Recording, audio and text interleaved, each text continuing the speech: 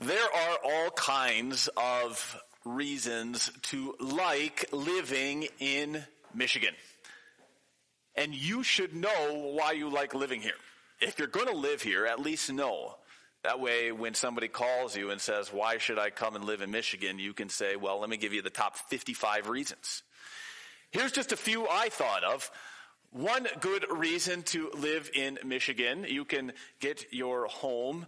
It's affordable on 2 or 3 or 5 or whatever acres outside of town, so you can live by yourself, but you can still be close enough to the city amenities. That is not something that you can do in most of the country. Another good reason to live in Michigan, outdoor sports and activities all year round. You like football, you like baseball, you like basketball, you like soccer, cross country, track, horseshoes, horse riding, and then snowmobiling and snowshoeing and skiing and skating. I mean, you name it, right? Hunting, fishing. What else did I forget? A couple more probably, right? But there's something to do all year round outside. It's great. Another good reason to live in Michigan, I was thinking about, with that your family will almost certainly stay close.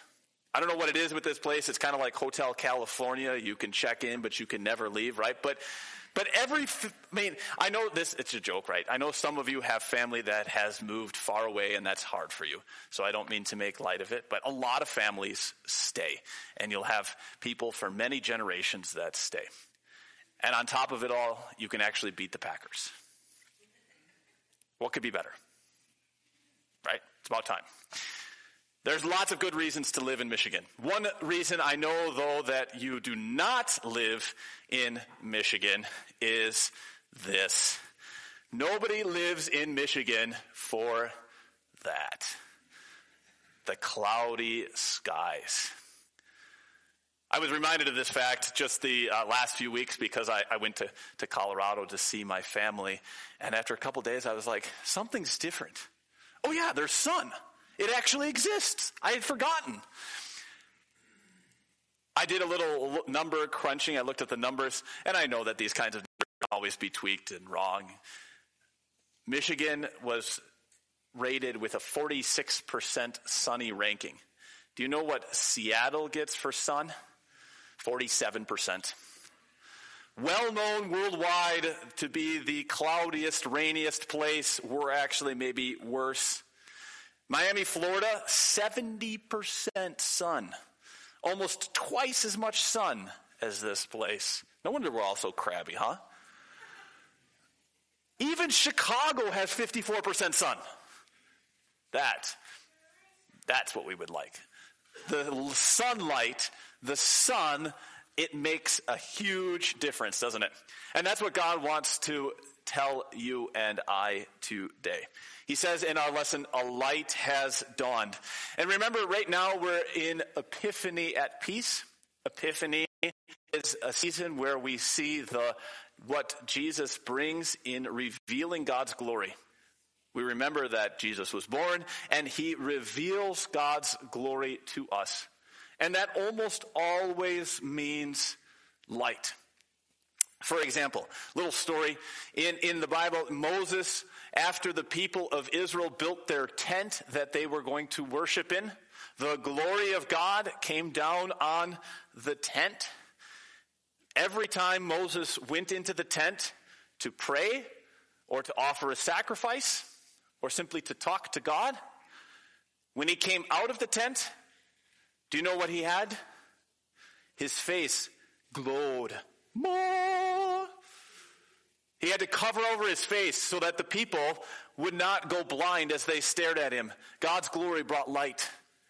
In fact, when God creates the world, it says he created the heavens and the earth. Day one, he says, not let there be the laws of the universe, not let there be physics. He says what?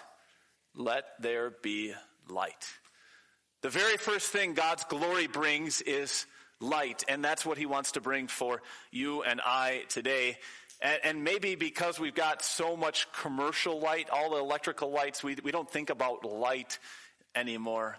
But God wants to get you to think about light today and the light that he brings into our world. So the first thing we need to remember and we need to take to heart is that Jesus is real light, whether we like it or not. We're looking at these words from the prophet Isaiah today. And the first thing we hear from the prophet Isaiah is that people were consulting mediums. They were trying to talk to their dead relatives. People were even talking to people who could talk with demons and perhaps even the devil himself. People were looking for guidance. They were feeling lost in the land. What's this darkness that Isaiah is talking about? If you read on in the words from Isaiah, here's basically what the people were going through. 2,700 years ago, that's when Isaiah lived. At that time, the nation of Assyria was the up-and-coming power. Assyria was just a little bit north and east of the land where Jesus would one day be born. Assyria had a pretty fierce practice of war. They invaded the country of Israel and all of the surrounding region.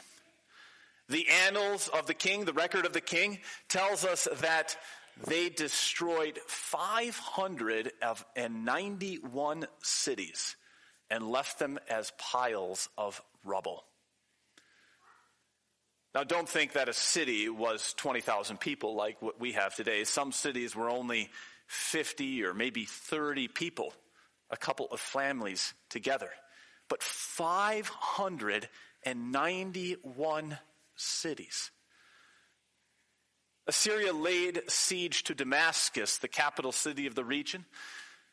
The records tell us that the king laid siege for 45 days. Siege is when you surround the city and you keep the people from eating anything, getting any food or any trade into the city. You force them to live off of everything they had. He kept them like birds trapped in a cage until he just overwhelmed the city and burned the whole thing to the ground. He practiced a burn practice on the fields and the orchards outside the city. They just plowed over all of the fields, all of the orchards, and burned everything in their path. That was the darkness that Isaiah lived in. When people were calling for mediums and spiritists and help, it was to get help with that situation. And the situation of Jesus' day wasn't much better. As the Matthew and the others wrote these words down about Jesus, the Roman Emperor Nero commanded his general Vespasian to attack the Israelites, to attack the people of Judea. He came down and he had his son lay siege to the city of Jerusalem. And this time not for 45 days, but for 7 months. 7 months, 200 plus days, the Romans laid siege to Jerusalem. Nobody got in or out. They captured anybody that they took and they sold them as slaves. I don't want to say how many died because we have kids with us today, but it was not good. That was the darkness that Isaiah is talking about. And to that world, Isaiah says, a light's dawned. A light has dawned. Now, what do you think that means? What do you think that means? I mean, do you think that Ahaz, the king, he got up one day and he said, aha, I get it now. Do you think that's what it means? It's easy to look at this story because we know that the light is supposed to be the baby Jesus. It's easy to look at this story kind of like we look at a baby. You know, I got my picture of my baby right here, right, on my phone. I look at my baby and I say, oh, such a cute baby. Josiah, he was just wonderful. Right? He makes me so happy. Now, if you look at the picture of my baby, you're like, oh, yeah, he's cute. Right? He's a cute kid. But it doesn't warm your heart and melt your life like it does for me. He's my sun, moon, and stars. My whole world revolves around him. He's the light of my life. But for you, well, he's another cute kid. There's a big difference between that and the light that Jesus brings. Right? It's so easy to look at the light that Jesus brings and to think it's kind of like a flashlight. You know, you bring out a flashlight, there's too much light in here, you can't see the flashlight. But I can turn it on, I can turn it off. It helps me when I want it to help me. It doesn't help me when I don't want it. I can put it on the shelf. And the only problem I ever have with it is the batteries die. Darn things. They're never helpful when you want them, right? But Jesus is not that kind of light, is he? Jesus is not at all that kind of light. You can't control him. You can't manipulate him. You can't make him show up when you want him to show up. And he doesn't bring light for you, but not for you. Jesus shines his great light on the whole world.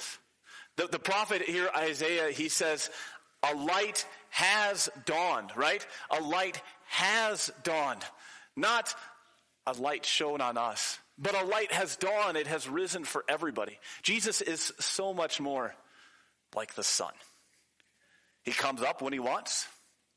He goes down when he wants. He shines light on everybody, whether you like it or not. The only choice you get in life is whether you're going to stand in the light or you're going to hide in the dark.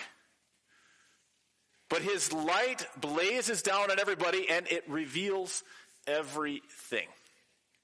That's what God wanted to tell these people. That's what he told Isaiah, that a light had dawned. God's glory was shining on them. See, in the Bible, darkness is almost always a metaphor for death and evil and shame. Those three things, death, evil, and shame. Those were the things that the people of Isaiah's day faced. Death, the Assyrian army was marching against them. Evil, the Assyrian army was encircling, laying siege to the city. And people committed terrible atrocities. In fact, do you know what an evil thing they were going through? The reason that the Assyrian army was attacking was because their own brothers and sisters in Judea asked the king to attack. They were betrayed. They were betrayed by their own people. How much evil did they face? And shame? They saw terrible atrocities trapped in that city. And then God said, "Let my light shine on you." He didn't fix everything right away. He didn't take away all their pain and all their problems. But he illuminated the entire situation. He said very clearly, here is sin and here is good. Right? Here is evil, here is wrong. Here is life, here is death. Here is hope, here is despair. Here is a future, here is a past. Through and through, God drew a clear line between all of the darkness and the evil and the sin and the shame that was eating up their lives, and the good and the right and the holy and the life and the hope and the future that they could have. And he made that future a reality when he sent his son into the world to swallow up the darkness into himself. Jesus came into the world, and you know the one thing that happened to him when he sat on that cross and he hung on that cross for hours? Darkness. Do you want to turn off a few of the lights for us, please?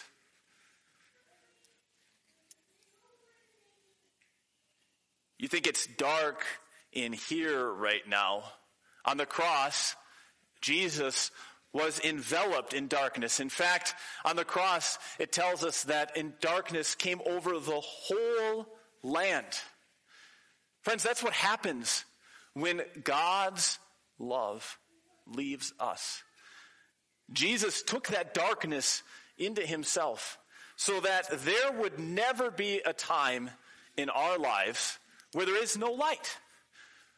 It's not just the light of a little flashlight for you and for me. It's the light of a sun, a light that will never go out, a light that clearly draws a distinction in your life and in mine between good and bad, between right and wrong, between hope and despair, between a future and just past, between death and life, between destruction and rebuilding, and between heaven and hell itself. Jesus took all of that into himself so that you and I could have that light. Is that the light that you live in? Can you turn the lights back on, please? Is that the light that you live in? Right? The only choice we get in the matter is not, does Jesus shine light on this world, but are we going to live in the light? Or, like the moles and the groundhogs and the weevils and everything else that keep destroying my lawn, are we going to live in the darkness? Right? That's the only choice that you and I get. And you can do that. You can live in the dark even when there's light all around you. I was really strongly reminded and kind of taught that when we lived in China. One of the things that happened in China every Christmas is the Chinese were starting to get into the commercialization of Christmas just as much as we were. Right, so you could go down to the major international commerce stores, the ones that you can find in France and in Europe and in Belgium and all these other places, right? You could go there and you could see all the Christmas lights, and they had big, beautiful trees filled with Christmas lights. And you could walk through Carrefour and you could buy yourself Christmas lights to put on your tree and hot cocoa if you wanted and all of these other things. We would even go sometimes to the schools. Almost none of the Chinese people had Christmas trees in their houses, but you could go to some of the schools that we taught at and they'd have Christmas trees up. And it was like they were trying to get into the season. Of course, you ask any of our friends, what does it mean? Why do you have a Christmas tree up? I don't know. Right? Even though we could go and we could see all the big, beautiful lights, you know what our favorite place to go to was? Our apartments. Because in our apartments, we brought mangy little Christmas trees from America. We had brought them a decade before they even had lights in China and Christmas trees. We had mangy little trees that we decorated with rusty old lights that we hauled back and forth, and we kept trying to save the light strings, right? You know, you pull the bulbs out and keep trying to save. You don't hate that pain, right? Every Christmas. But the light was real. The light meant something to us because we knew what it was. We knew it was the light of Christ reflected for us in those lights. You can live with the light all around you, but it doesn't have to be real to you. Is the light that Christ brings real to your life? Does his light show you hope? Does his light show you life? Does his light show you what is good? Does his light give you truth? Does his light point you to the way? In short, right, Christ is the light of the world because he brings hope in the midst of our death, because he brings life in the midst of our destruction, because he brings a future in the midst of our past. And friends, you, if you live in his light, you can reflect that light. So let's let you and let's live in that light, take that light and reflect it out to the world. Be like that Christmas tree in our apartment. Maybe you're a little rusty. Maybe you're a little beat up. Maybe your branches are falling apart. That's okay. Be filled with that light. Let his light mean everything to your life. And you can reflect it out to the world.